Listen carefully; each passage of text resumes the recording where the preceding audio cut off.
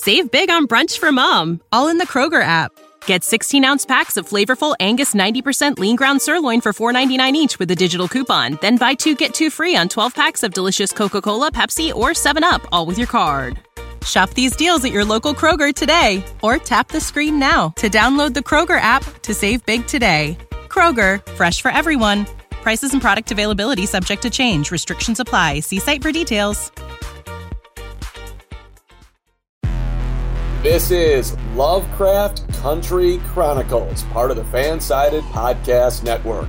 Please welcome your hosts, Mia Johnson and Natalie Zamora. Hello, everyone, and welcome back to the Lovecraft Country Chronicles. My name is Natalie Zamora, and as always, I'm joined by my co-host. Hi, I'm Mia Johnson. And tonight we've got special guests returning to the podcast to discuss the finale of Lovecraft Country. So please, everyone listening, say hello to Dan Selke and Sabrina Reed from Fansided, as well as Jim Rohner, who is the co-host of the Cast of Cthulhu podcast. Jim was actually on our first ever episode, and now we've hit the finale of Lovecraft Country. Where has the time gone? Seriously. Yeah. It's my literally first question. Name of the episode is Full Circle. We have come full circle. Yes. Yes. I know. So everyone, let's just talk about our first reactions. We'll get into details, obviously, as we go on, but what did everyone think of the finale? I thought it was sorry, go ahead. I thought it was a solid B. Ooh. I don't know. Like I've loved the series a lot. Like it's always kind of surprised and delighted me. And this one, it wasn't quite the magnificent ending I was hoping for. It kind of felt like it was a little incomplete. I'm not sure how anybody else felt like that. Mm-hmm. Like this whole time we haven't really known if they wanted a second season or not, or whether it's like a one and done thing. At the end, I was like, this feels like a show that wants a second season. It's like they just kind of like ended and that's over. And like there's no like wind down or no like what happened to Montrose and Hippolyta and Dee and all the characters I liked a lot of it. Like the meat of it was great, but that ending did leave me a little wanting. Ooh. It's like my first initial right out the gate reaction. Okay, who's next? Okay, Sabrina. Wait, are we doing on a scale from 1 to 10 or A to F, or does it, whatever, it's your choice. Yeah. Yeah. 7.5, sure. I agree with Dan that I might give it like a B+. Mm-hmm. I thought it stuck its landing. Like I wasn't necessarily disappointed. Yeah. It was more, I expected a little bit more. But it had the regular stuff, like the ladies were doing everything and being amazing. Mm-hmm. We had Tick crying. We closed up some of the plot lines in terms of relationships, but it kind of went really fast. Like I didn't believe Gia and Tick's scene as much as I love them. Mm-hmm. I didn't believe his line about we're family, and I was like, no. But a lot of cool stuff happened, and I'm glad that like Dee has a black sugar all to her own now, so she can stick. Yeah. All right, Jim, pass the torch to you. Yeah. I'm going to quote the cinematic classic 10 Things I Hate About You, in which Bianca says, like, I know you can be overwhelmed, I know you can be underwhelmed, but can you just be whelmed?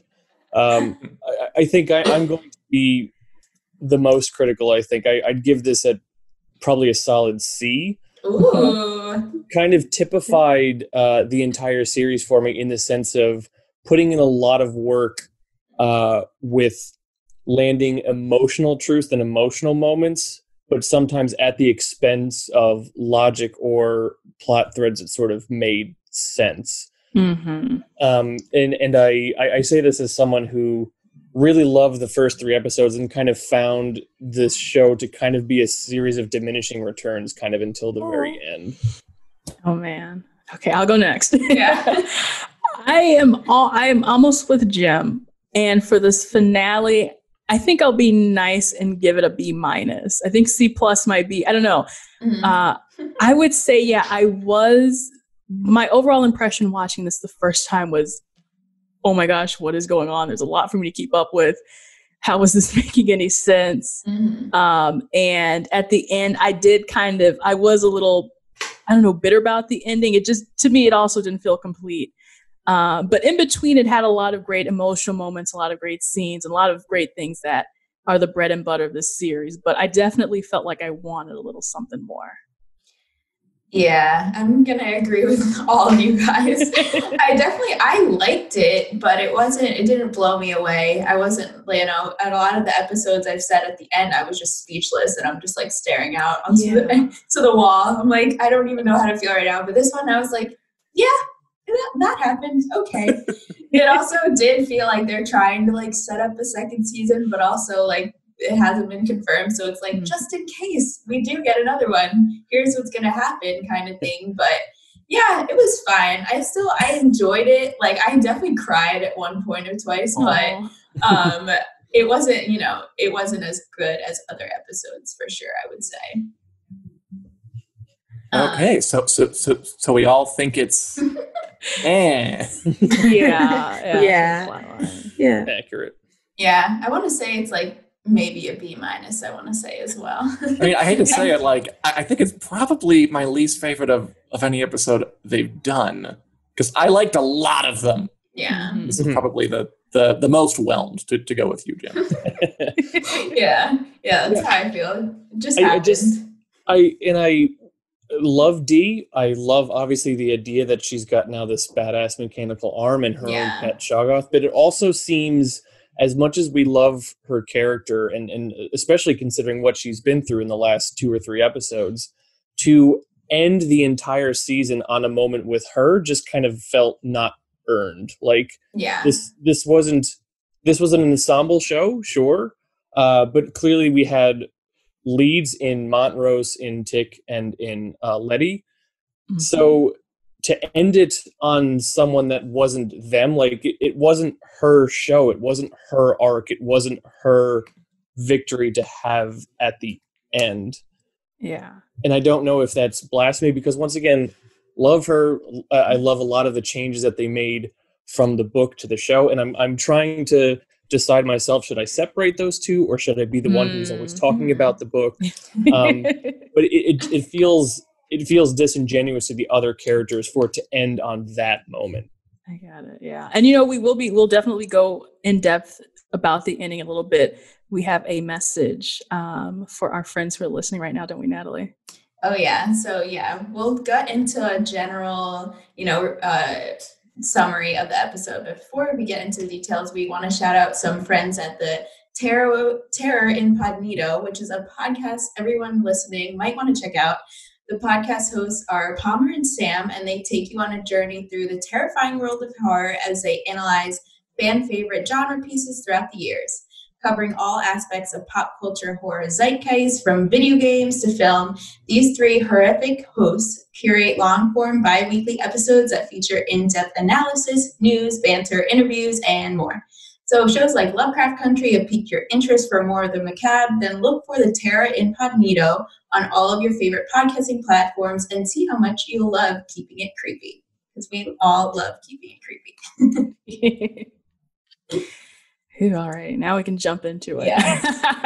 Yes. All right. So I'm going to just give like a brief overview of the finale. Obviously, there's a lot more details that we'll get into, but just for everyone listening, if you listen to, or if you watched the episode a day ago or whenever you're listening to this, we'll just give a brief overview. So it starts out, Atticus and Letitia faint while they're trying to save Dee, and then they go back in time. They speak with Hannah, Dora, and Hattie. They go over the Book of Names, and, they're talking about the history there. They learn not all about it, but they learn more about it. And then Tick and Letty come back to the present world, and then they go about casting this spell to bring back Titus Braithwaite. That was crazy. And then they cut off a piece of his skin. At first, I was like, what? I thought he was going to kill him. I wasn't really sure what was going on, but then it came together. And then we wind up the night of the equinox. Of course, this is what the whole show is leading up to. Atticus, Letitia, Montrose, Hippolyta, Dee, Ruby, and Jaya. It's a full car. They got a full car. They all head to Artem to meet Christina, obviously, with the plan of their own, though, because seemingly Ruby, gives them a bottle of Christina's blood. But in the end, that's not really, what happened. So I guess besides, we're feeling whelmed by this episode, just how do we feel just about all the twists that happened? I liked the Christina is Ruby reveal. That one worked for me. I thought that was pretty cool. And again, I liked a lot of it. I really liked the car scene. I thought that was really sweet. Yeah. I didn't quite know why they're bringing Dee to the sacrifice of their uncle. Agreed. Or even why Gia was really there. But I did love them singing. That was fun. That there have been not many moments in the show where there's just been kind of relaxing with the characters. They're always kind of going somewhere. And as they were singing, I'm like, I like these characters. These are, I've come to like these people, all of them pretty much. And I did genuinely like the Ruby is secretly Christina reveal. I thought it was cool. I thought their relationship was a highlight of the episode in general. Ruby and Christina. Mm-hmm. I never quite knew earlier if they were just going to be, is Ruby going to hate her? Are they going to be business partners? Apparently, and they got somewhere where they were almost actually romantically involved, genuinely. I thought that was just kind of almost sweet and weird and just juicy in an interesting way to think about. But it wasn't enough because Christina still put her in a coma or killed her. Not quite sure what happened. So But I did like that. I thought it was effective. Yeah, I'm curious to hear about you, Sabrina, because we were just about to talk about Ruby and Christina. How do you feel about everything that happened? I am okay. So they're very weird. Yes, it is very hard to talk about them because Ruby would have to admit that she had feelings for Christina, and I guess she did. But then she also tried to play her by using the same tactic that Christina used against her when she pretended to be William. So it's did they like each other? I'm assuming that Christina did because it looks like Christina put the invulnerability back onto Letty after she fell out of the tower, keeping her promise to Ruby, which you would think that she wouldn't care about since Ruby did, quote unquote, betray her. But I guess they're romance. I don't know. I don't know if it matters. They double crossed each other. So it's over with. But I kind of like them. I don't know. It's weird.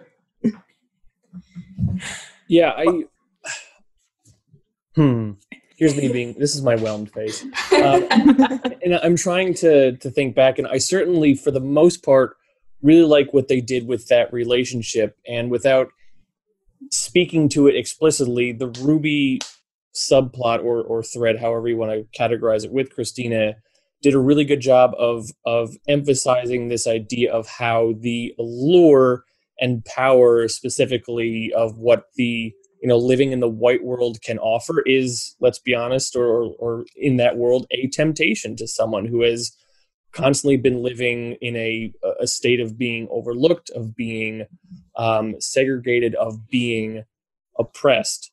And so the fact that, she kind of going into that final scene is we don't know where her loyalties lie is not only honest, but also was really interesting. But then by having that reveal where then it was oh no, she did actually try to do something at the last minute, but by putting it off screen, it's almost sort of the show is trying to have its cake and eat it too, in the sense of we don't want you to dislike Ruby, so we're not going to really go one way or another with it. And once again, it's just kind of typifies that, in my opinion, this thing of we're trying to have emotional moments without necessarily a narrative which gets to that spot logically. I could see that. Yeah, because they're connected by loneliness, but it's not something that they talk about a lot. Ruby and Christina are both alone in terms of Ruby feels very isolated from her siblings. And she's trying to make it through the world, and knowing how intelligent she is, knowing that she can be the best at whatever she wants to be, but not having the opportunities. And then Letty rolls in and out of town, and they only seem to talk when Letty needs something. So that's very isolating. And then with Christina, she never felt seen because she was the only girl in a lodge full of wizards, warlocks. And she wasn't appreciated. And then so she killed them all. And then that just leaves Ruby, someone she was just trying to use for her own benefit, that she actually ended up liking. So it's something that's on screen, but not quite realized. I mean, I don't really mind the ambiguity of it. The idea of that relationship seems to kind of have a life almost outside of the show. I'm curious about it. And like Jim, you said, I didn't know what Ruby was going to do, even toward the 2/3 mark of the episode. I just wanted like a wind down with her. I wanted at least confirmation of whether she was dead or in a coma or what. But I thought their relationship was one of the better parts of the episode. And now that I'm looking back over the whole thing, one of the more interesting parts of the series as a whole, Christina and Ruby. Yeah. I had a complicated relationship with their relationship. Yeah. I will say when they were doing the funeral scene, and now that I know was that Christina as Ruby, not the funeral, at the graveyard as well? I thought that was Ruby as Ruby. Okay. I thought it was too. Yeah, because that's how Letty used the kind of the trick to figure out that it wasn't her. Okay. Yeah, I was, even in that moment, to me at least, I was surprised with Letty and Ruby's relationship that it still seemed like Ruby was so just adamant to not, listen or open up her heart to Letty. And it seemed like a couple episodes before, like when they were in the kitchen and she was like, you might be pregnant, it seemed like they were trying to bond. Yeah. But to me, honestly, I did not see the appeal between, or like why Ruby would want to be with Christina, except of course, kind of this just empty, like, oh, we both have, we're alone, so we'll be alone together.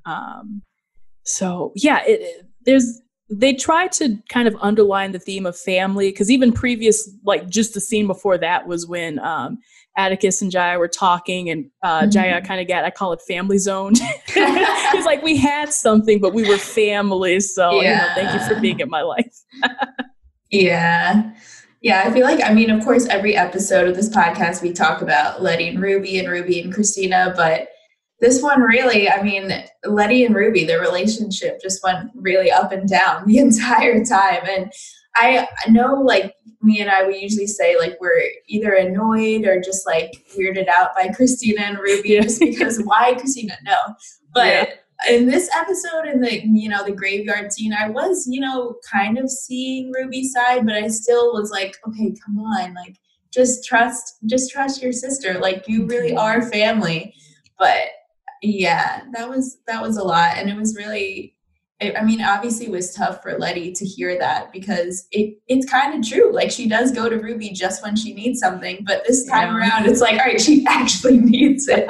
Like, so many lives depend on it. Yeah. Am I wrong in thinking that if the priority is like you being a good sister versus Atticus dying and causing this woman to become immortal forever, like, let's kind of, maybe put things aside for a little bit, because the stake of, I don't know, maybe the world is what we're facing here. Well, but like Christina can offer Ruby maybe immortality or a castle, or apparently he was considering going and just killing a redhead last episode and taking her body. I think that's the implication there. Yeah, as someone who has a redheaded wife, I would take great offense to that. I guess the idea is that she offered her power, and she was being seduced. Yeah, that's true. A little Darth Vader-y. But I bought it. Like, again, like I really liked the back and forth. I never really knew where Ruby stood. Yeah, that's true. And Ruby seemingly just had something out for Atticus. I've said this before, but it seems like she just straight up hates him and is like, Letitia, don't be with him. He sucks for whatever reason. And yeah. I mean, look, I bet Letitia's been with some horrible men in the past, and Ruby's probably been the sister, like, oh, you're broken with him crying, blah, blah, blah, blah. They probably have like I'm guessing like some walls to overcome there. Yeah, that's true. But like, Letty's also pregnant with her nephew, so you'd think she'd be like, I understand why you want to keep Tick alive. It'll be fine. It's fine. Yeah. You can just raise the child together. It's okay. Yeah. So, okay, speaking of Atticus, so we finally know his fate. He does die. I did not think he was actually going to, but yeah, it was bittersweet, of course. I was glad it wasn't totally like a complete happy ending. We'll get to the ending in a little bit, but I just thought it was interesting that he has a conversation in the beginning when he gets to talk to his mom. And he's like telling her he doesn't want to die. That was really sweet and interesting. And then she kind of tells him this thing, like, we don't really have choices in life. Like, you have to sacrifice things for your family, or else what's the point? And then when we jump to his conversation with Jaya kind of reminds him, like, oh, remember, or they talk about a previous discussion that they have choices. They can make their own choices in life.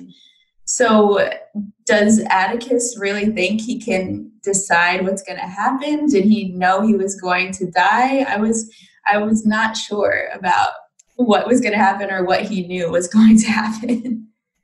You know what? I'll mention really quick that he did say something to probably Montrose or someone where he was like, this book I have says I die, but things can change. I don't know if he specifically mentioned like, the difference between Dee and Horace and maybe Uncle George living. Yeah. But I almost thought that was like a setup line to be like, oh, guess what? He's going to be able to change his fate. Because we were talking about this in the last episode. And I was like, okay, so maybe in a way it was a bait and switch. Like they kind of give you hope that the plan is going to work and it'll be successful, and then it didn't.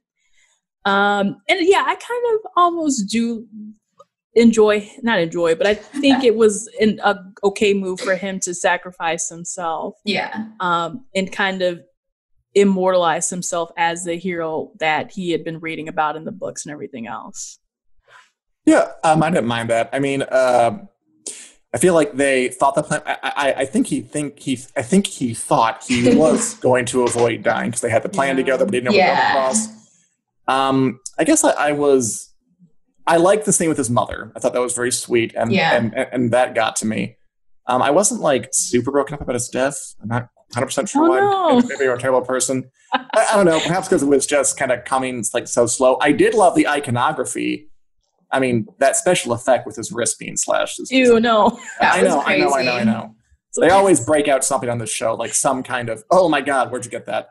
I did love the iconography of Christina like being bathed in blood, like against a moonlit sky and just kind of cackling like a crazy person. That all worked. But yeah, I mean, for a show like this, I almost would have been a little upset if they didn't kill any main characters. Yeah. So I thought it was a fitting end for Atticus. Yeah. No, I thought so too. I expected him to die. They were being really weird in the kitchen when they were talking to Montrose, where he was like trying to convince his dad that like we can change it. Like it didn't really seem like you could though, because you and Letty were giving each other looks in the kitchen about how that wasn't actually possible. Also because he mentioned to his father that he was the one with the baseball bat who saved them. So if this is already preordained, then he knows that the possibility of him dying is extremely high. Like I don't know what would change it. Someone would have to intervene, and clearly no one did. So but I was fine with his death too. I wasn't really torn up about it. That might be because I didn't actually connect that much to Tick. I mean, there are portions throughout the season that I like with his character, but a lot of time it was quite frustrating seeing his journey. I liked him most in scenes like with Montrose or like with Letty. But I don't know. On his own, I liked him. I don't know. I'm not sure why I didn't like fully get on his joy train, but good character, great performance. Yeah. Fitting ending. He was mean though a bunch of times. That's why I didn't like him. That's why I didn't like him for a lot of the episodes. I mean, obviously I wasn't happy that he died or anything, but it did make for, a fitting ending, I would say. Yeah, Dan also speaks about the iconography. It's also like, he's got the Jesus pose at the end. Yeah. And it's kind of have, 100%.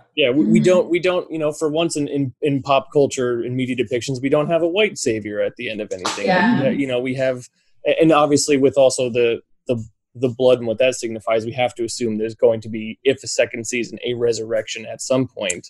Sure. But this is, and I'll fully admit, this is specifically with Atticus's fate is where I have the hardest time separating the source material with what they did with it, and without digging into it too much, because one of the themes of the source material was this idea of a family and a group of people who were basically told, this is what your fate is going to be, and them working to overtake that and recapture what their destiny is, what their story is going to be.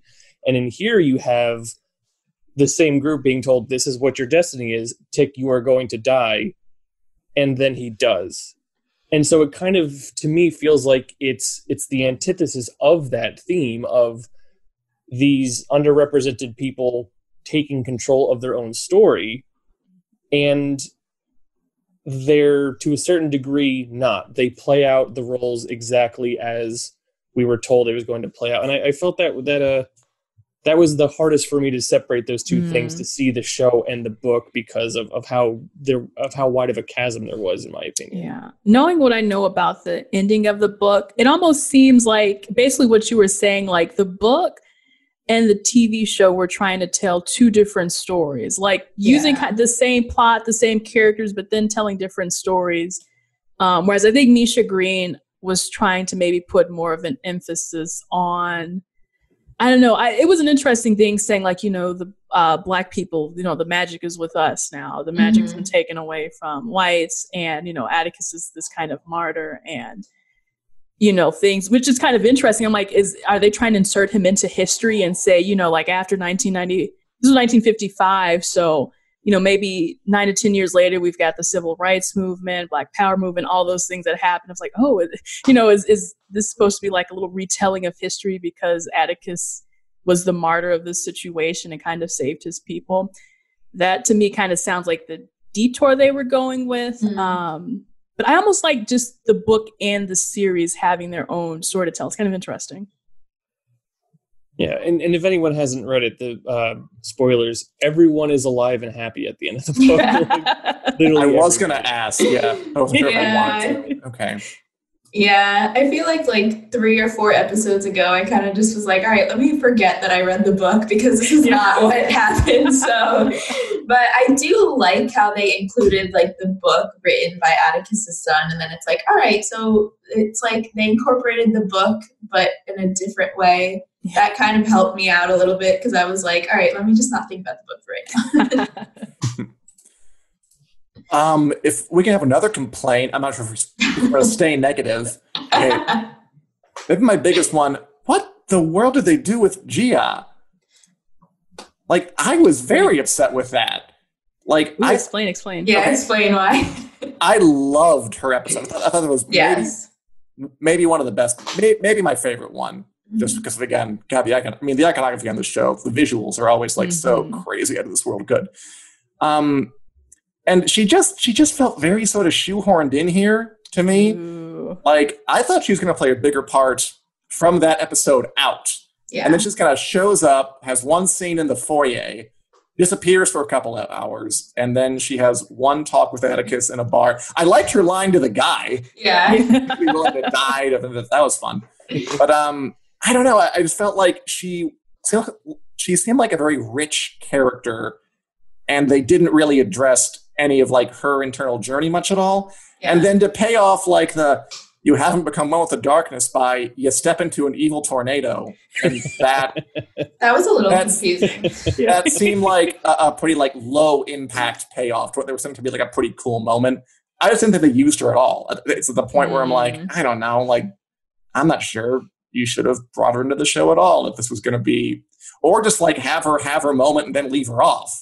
But to kind of bring her back and to just have her do not much of anything. I mean, I like the Tails came back, but it just seemed in a bit of a forced way.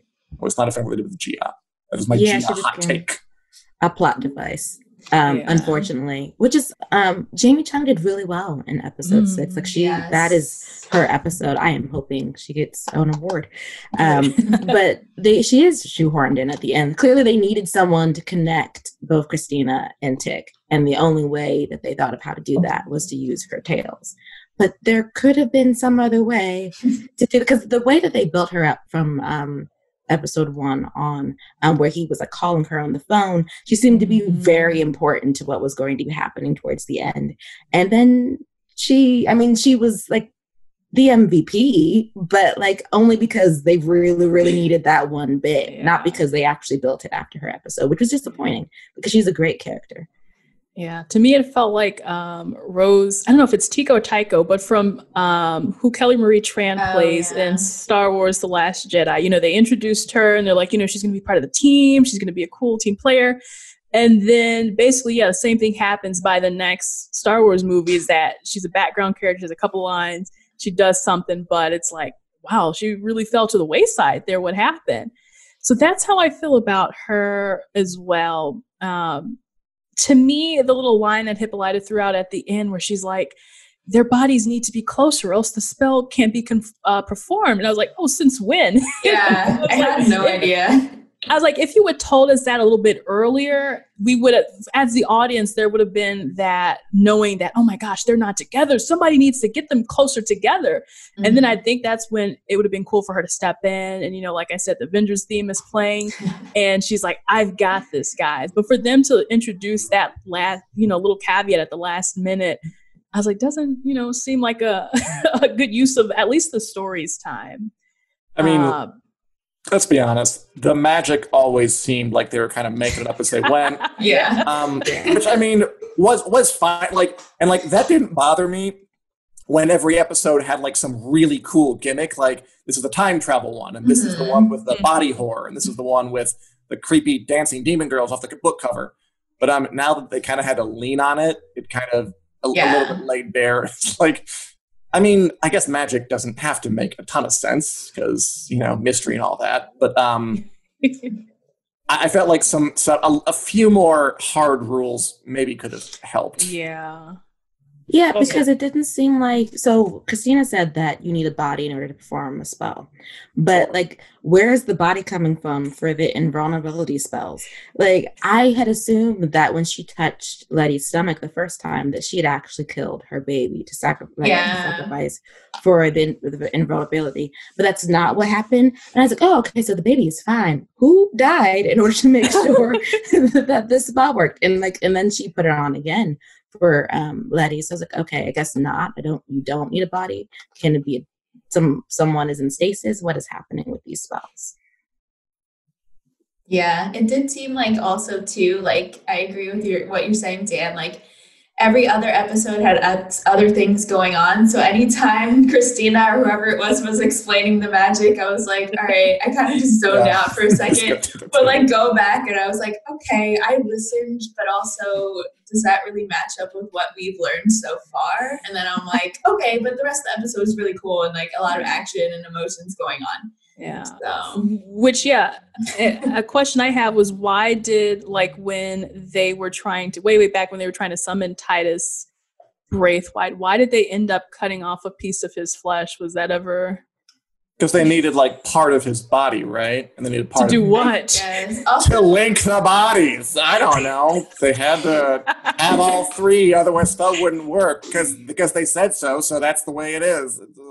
Yeah. They said it's to bind Christina, but then they ended up binding magic from all white people. So then I got confused because how is that possible, and how are you going to be able to maintain that going on generations without someone messing with the magic? HBO can release the Book of Names as a standalone piece of merch, and we can all read up on the rules and see what it says.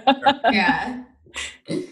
Yeah. I was also confused. Okay, so when they get to Artem, Atticus drinks the vial of, it's supposed to be Christina's blood. I don't know what it actually is. And then he eats a piece of meat. Was that supposed to be Braithwaite's skin or what was that? Yeah. Okay. Oh. I was like, that's what I took. That's what I thought, but I was like, that is so disgusting. And it wasn't that explicit to me. It kind of looked like a steak. So I was confused. It did look like steak. Maybe it's like a reverse communion, right? The body and the blood. So I don't, there's a weird, we were talking about the being on the cross, and I'm not really sure how they all connect, but the idea is there at least. Well, and that's what's interesting too, is that for a show that was so heavily into magic is real and it controls this, and this kind of thing, to lean earnestly into religion specifically only in the last episode is do you not realize the rules that you have set up in your own show that now we have a baptism, and did that baptism pay off in terms of anything? I can't really recall. Which baptism are we talking about here? Tick got baptized. You can kind of see it in the memories, or when there was the flashes at the end, and we saw them, him and Letty in the church. So if you're talking about magic and religion, I mean, there was religion earlier on. Letty had problems with her faith. That was in the third episode and such. Yeah. I mean, I'm not sure you can really talk about a story about 1950s without bringing up. I mean, Christianity was a big thing, and it still is. I'm sure you can do that. And I mean, to be fair, can you really have a hero sacrifice themselves without being compared to Jesus? It's very, very hard. Yeah. Yeah, I don't know what because the thing about Letty as well, we talked about her. It's like, how do you find religion when you also realize that there's this whole world of magic and, weird demon sorts of things. And maybe it is just a way to, find comfort and, to know that there's salvation, that you don't have to go to the bad place where the Shoggoths live, when you die or something like that. And Atticus did he kill anyone? I don't know if he had a body count per se, but he did some bad things technically throughout the show. So maybe, that was a way of him trying to repent for his sins. And hopefully, when he goes to the afterlife, he goes to the good place and not the bad place. And I'm certainly not opposed to inserting that into the story. I mean, as a religious person myself, but it's more just, it's kind of late in the game. Like there may have been a seed planted in the third episode, but it wasn't watered throughout the preceding episodes. It was just kind of there. We forgot about it. And then it comes back in the end to play allegedly some type of factor into that spell at the end, or maybe it's going to factor into his, what we believe to be a resurrection in season 2 or something. But it's more just kind of one of those things where, it's a loose thread that wasn't tied up very neatly. I'll be honest. I agree, Jim. Oh, sorry. It's because it's part of Letty's story, but then towards the end, it seems like it is going to be a part of the overall story, and then it doesn't, because she said God has us. So I was expecting something spiritual to happen during Tick's sacrifice, and that's nothing actually does. It's Christina who saves her. I mean, there's an argument if you get into like religious things that Christina was compelled to keep her promise, and therefore that might have been because Letty had prayed, and therefore God moved within Christina. But then you get into the money of the works, because that's not really a part of narrative. That's just someone imposing like Christian beliefs onto a story without the writing going that direction on its own, if you aren't part of that religion. Also, be honest, I completely forgot there was a baptism of Tick involved at all in this. So I'm not sure if that's an indictment of the plotting or of my ability to pay attention. It is blink if you miss it, sort of thing. Yeah, it is. The other thing that kind of goes with this is when Jaya, this was back in her episode where, she first got through Tick and she sees his whole life. And here's something that bothered me, right? We saw him in one of those scenes where he's got something strapped to his head and he's like strapped to a board.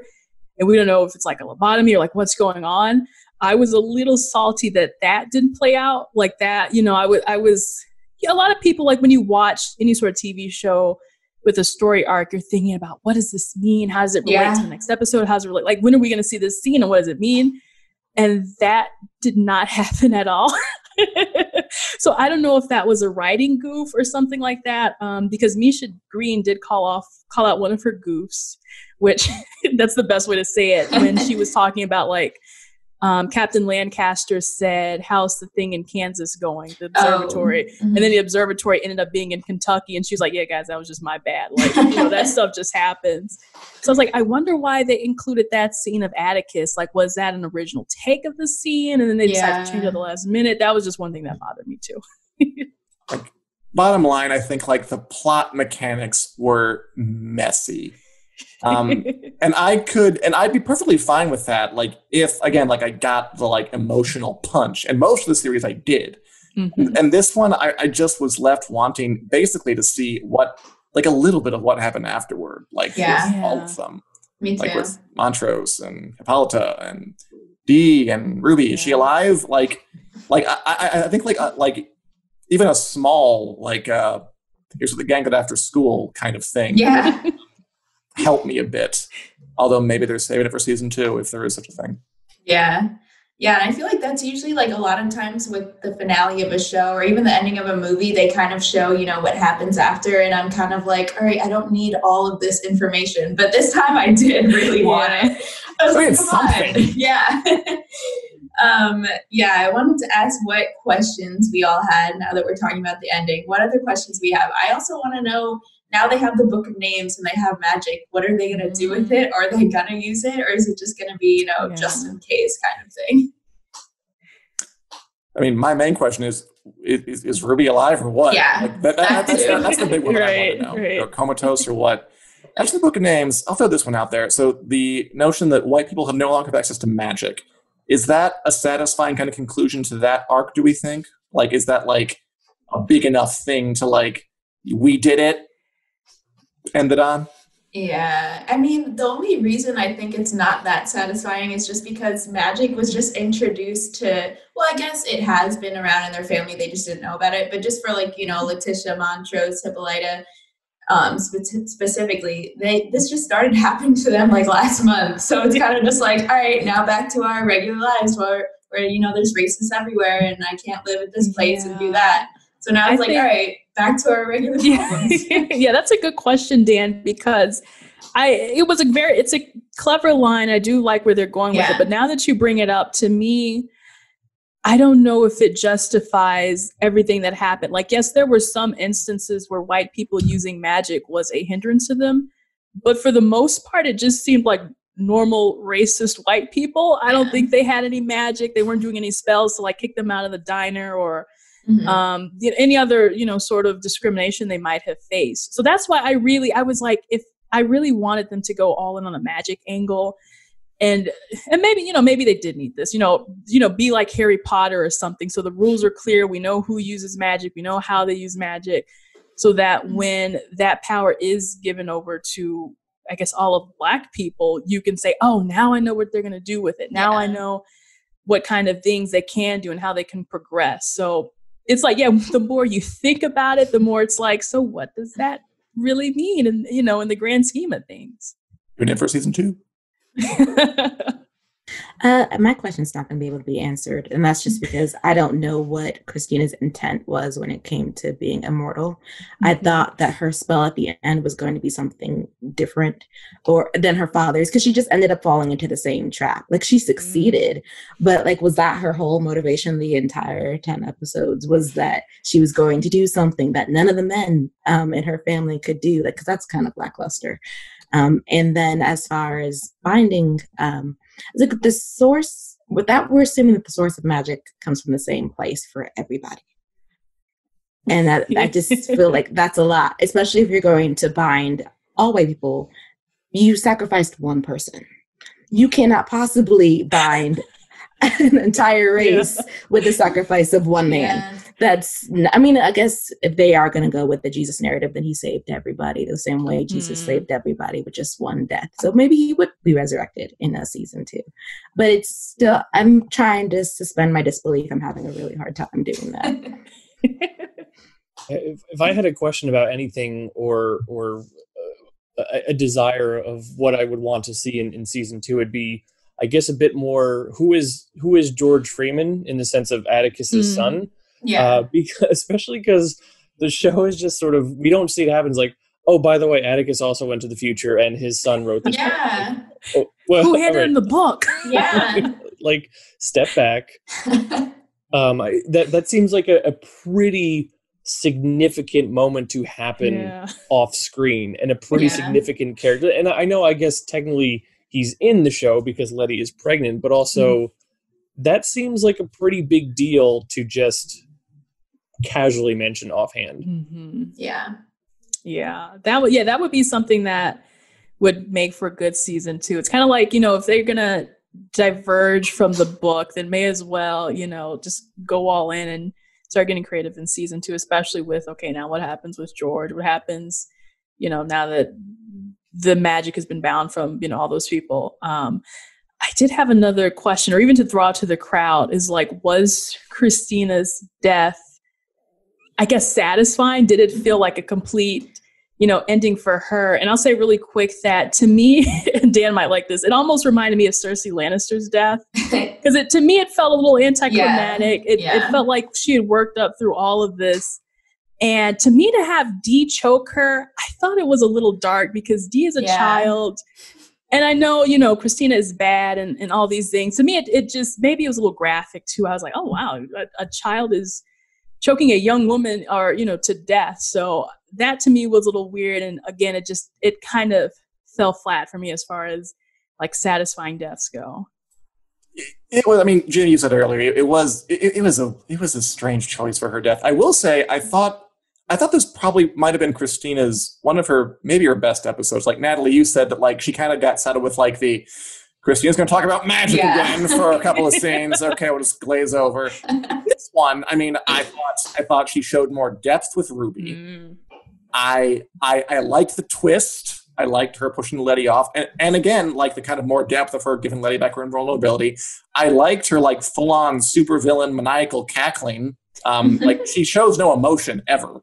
So that was nice. So I thought that the character showed more range, which I liked. But yeah, the death was just... Okay, the base question. Why did they bring Dee? Who brings Dee? Why do you bring her to your uncle's sacrifice? Yeah. Get a babysitter. God. And I didn't, I'm not sure, like, why she was alone with Christina. Yeah. I'm not sure why she had a particular grudge against Christina. I mean, I guess they all can have a grudge against her for good reasons, but I mean, none of the others apparently wanted to murder her, but Dee was just that bloodthirsty, I guess. And again, just like a really bizarre, like, final moment. Like, if that's the whole series, like, this show was about so much, but the last scene is Dee, the young budding illustrator, choking the girl to death. It seemed like a strange choice, and, like, I kept waiting for, like, a post-credits stinger or something. To, like, kind of, is there more? Young budding part android animator. Yes. We should clarify that. That really opens up her career opportunities. No, it was eerie though, because she says, you still haven't learned. And I was like, well, what is... Dee doesn't really know that much about Christina to have that be her line to her before she kills her. What about that too? So it's like, is it really Dee? Are we gonna are we opening up some type of new storyline that they would put in season 2, or was the darkness inside of her has made her darker? I mean, because she still had the petrified hand. Her mom got rid of it and gave her a robotic arm, but that we still don't know what the Jigaboos might have done to her since they were in her body for a long time. So she could be like a darker person now. I kind of liked it only because I instantly started thinking about Moon Girl and the Devil Dinosaur. And I was like, oh, the that's Marvel so comic, cute. Yeah, it's really dark and she's murderous, but I kind of see it. I will say that in that way it's fitting to where, and even Dee, she was someone who liked heroes, and maybe she's not like Batman seeking vengeance or anything like that, but hey, maybe it's her origin story. I thought it was a cool scene. It does, like, I'm not really sure it was satisfying for Christina's death, but I thought it was a cool scene, but I don't think that it deserved to be the final scene. Like, we needed a little more, as I already said. I noticed.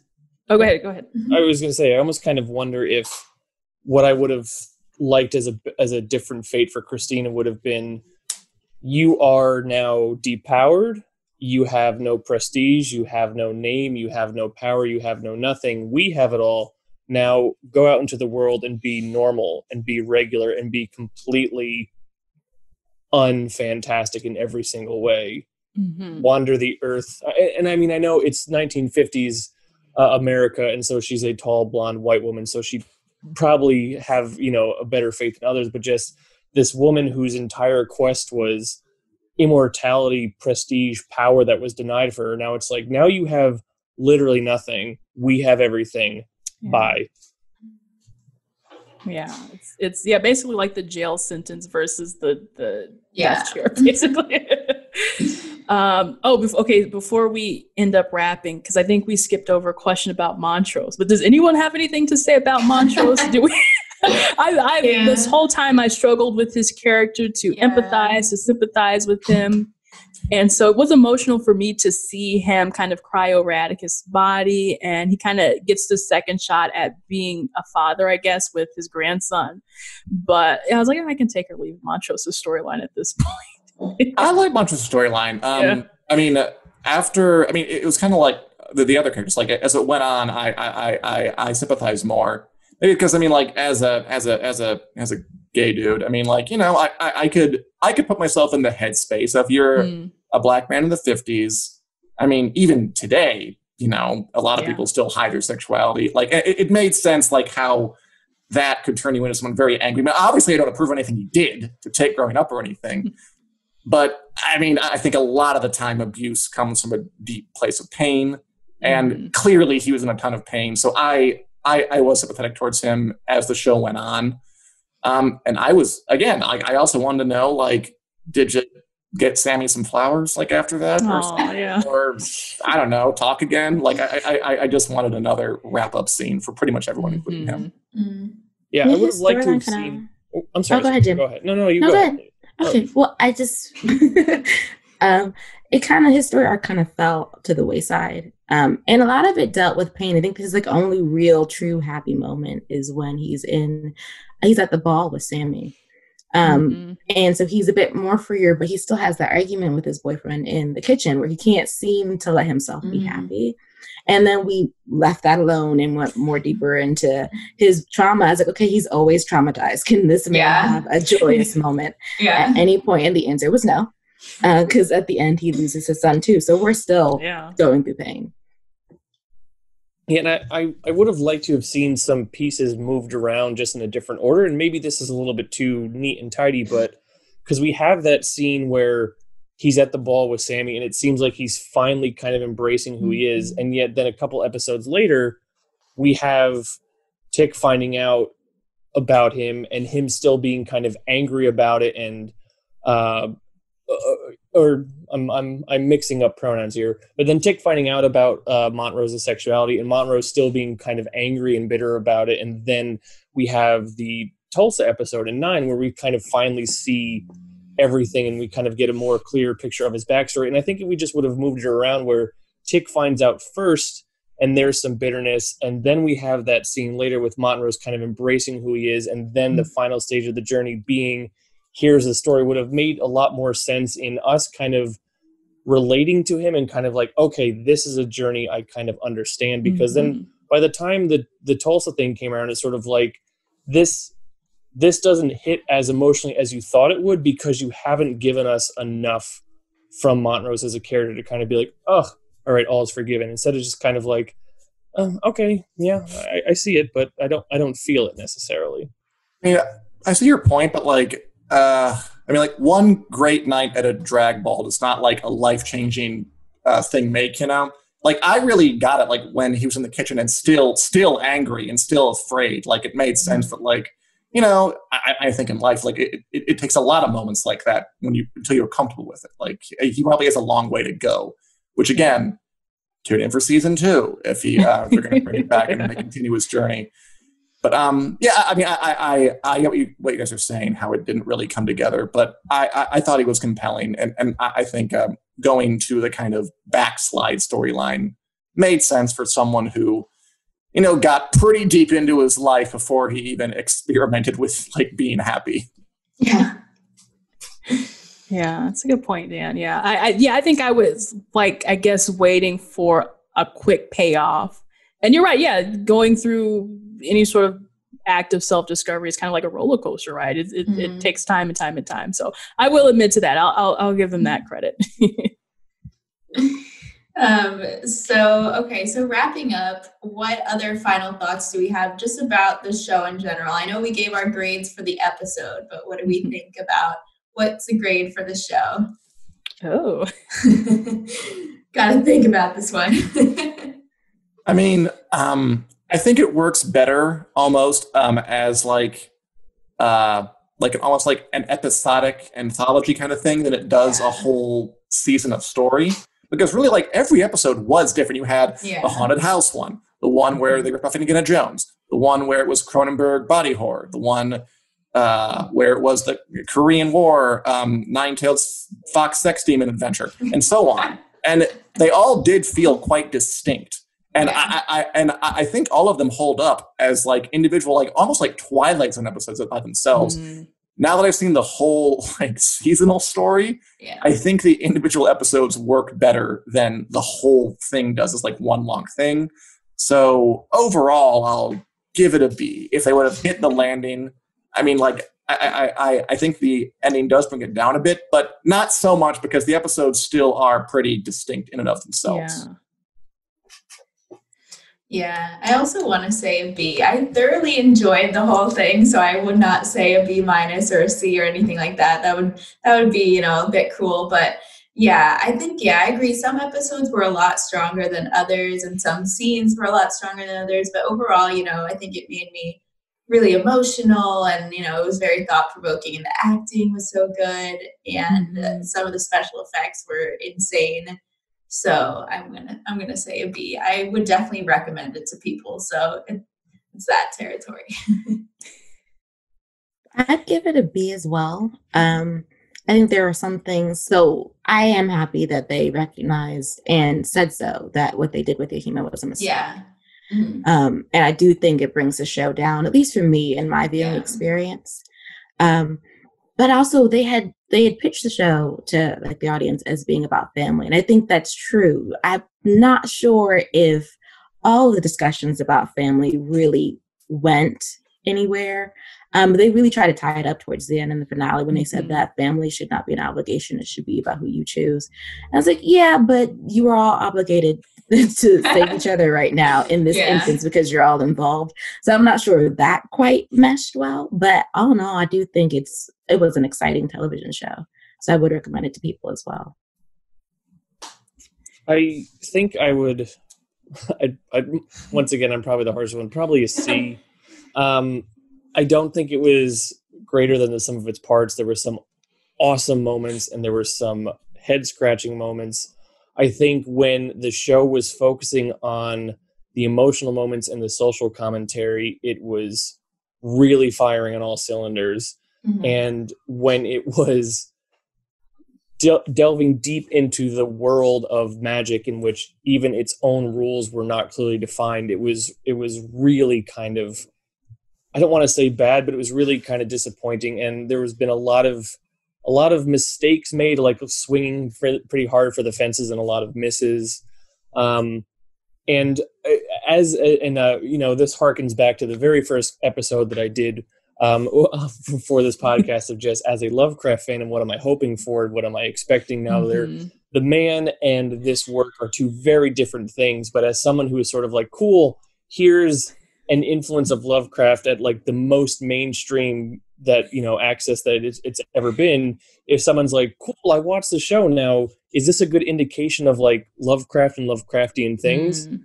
No, it's not. Like I'm kind of upset about that. But I know I need to separate the two things, but it's just, in many ways, I think I see the show as kind of a missed opportunity, but also based on who the showrunner is, who the cast are, and what the show is depicting. It's also an important show that I'm also is happy that it's out there and that people are seeing it. Yeah. I follow up by saying, I guess I'll also be the person to give it a B. My immediate reaction was at the end after seeing it and not feeling completely satisfied with the ending. I was like, what if they had just done this as a movie? What if the book was just adapted as a movie instead of drawing it out kind of long as a, series, perhaps a limited series if they're going to do season 2 or not. Because when they do things really right, like coming up with these great graphics, these fantastic scenes and all those things, it's awesome. The relationships are, very, for the most part, they get deep into it, but at the same time, with the made up rules for magic, to me that was kind of lackluster. So I was like, if they just did it in a 2-hour movie, they wouldn't necessarily be held accountable for all of those things. So while I do like it more as an anthology, as an overall story arc, I was wondering if it just could have been executed better, adapting the book as a movie instead. Again, that can change if they do want a season 2, but for now, I was like, it could have just, it could have been condensed. Yeah, I agree. I need to like rewatch it again and then have more thoughts, because now I just feel like, all right, I'm just rethinking of every single episode and I need to really, go back and think harder into it. But it's crazy that we're finished with season 1. I do hope that there is a season 2, just because, the story is really great and we need these questions answered. So yeah. Yeah, it's great cast, great acting. Yeah. The effort was very well done. I will never fault them for the writers, the actors, set design, costumes, all those things I think deserve to be acknowledged. Special effects, just insane. Every episode was something new and bizarre and crazy that I just was not prepared for. At the end of the day, even a show that's flawed, that swings and tries its hardest to be great, that's so much better than okay, let's all paint by numbers and get this thing out. We all know what's happening. I much, much prefer anything like this to this wasn't a low effort thing. This wasn't a just kind of a let's crank it out and go home thing. Exactly. This was a product. This is clearly a labor of love, and that came through. So it was never less than exciting to watch, even if it didn't really check all my boxes. Yeah. Oh man. Well, if we don't have any more closing thoughts, I guess we'll wrap up here. Thank you guys all for joining us again. This has been so fun to talk about, and I wish we could talk about it more. And so me and I still have a few more episodes left for everyone listening. So make sure to keep listening every week. And thank you. And I can't believe it's over, the show. Yeah, tweet us your thoughts about the season finale, of course. Yes. If you tweet us, we'll get back to you. And otherwise, thank you everyone who participated today. Yes. And thanks for listening. We'll see you all in the next episode.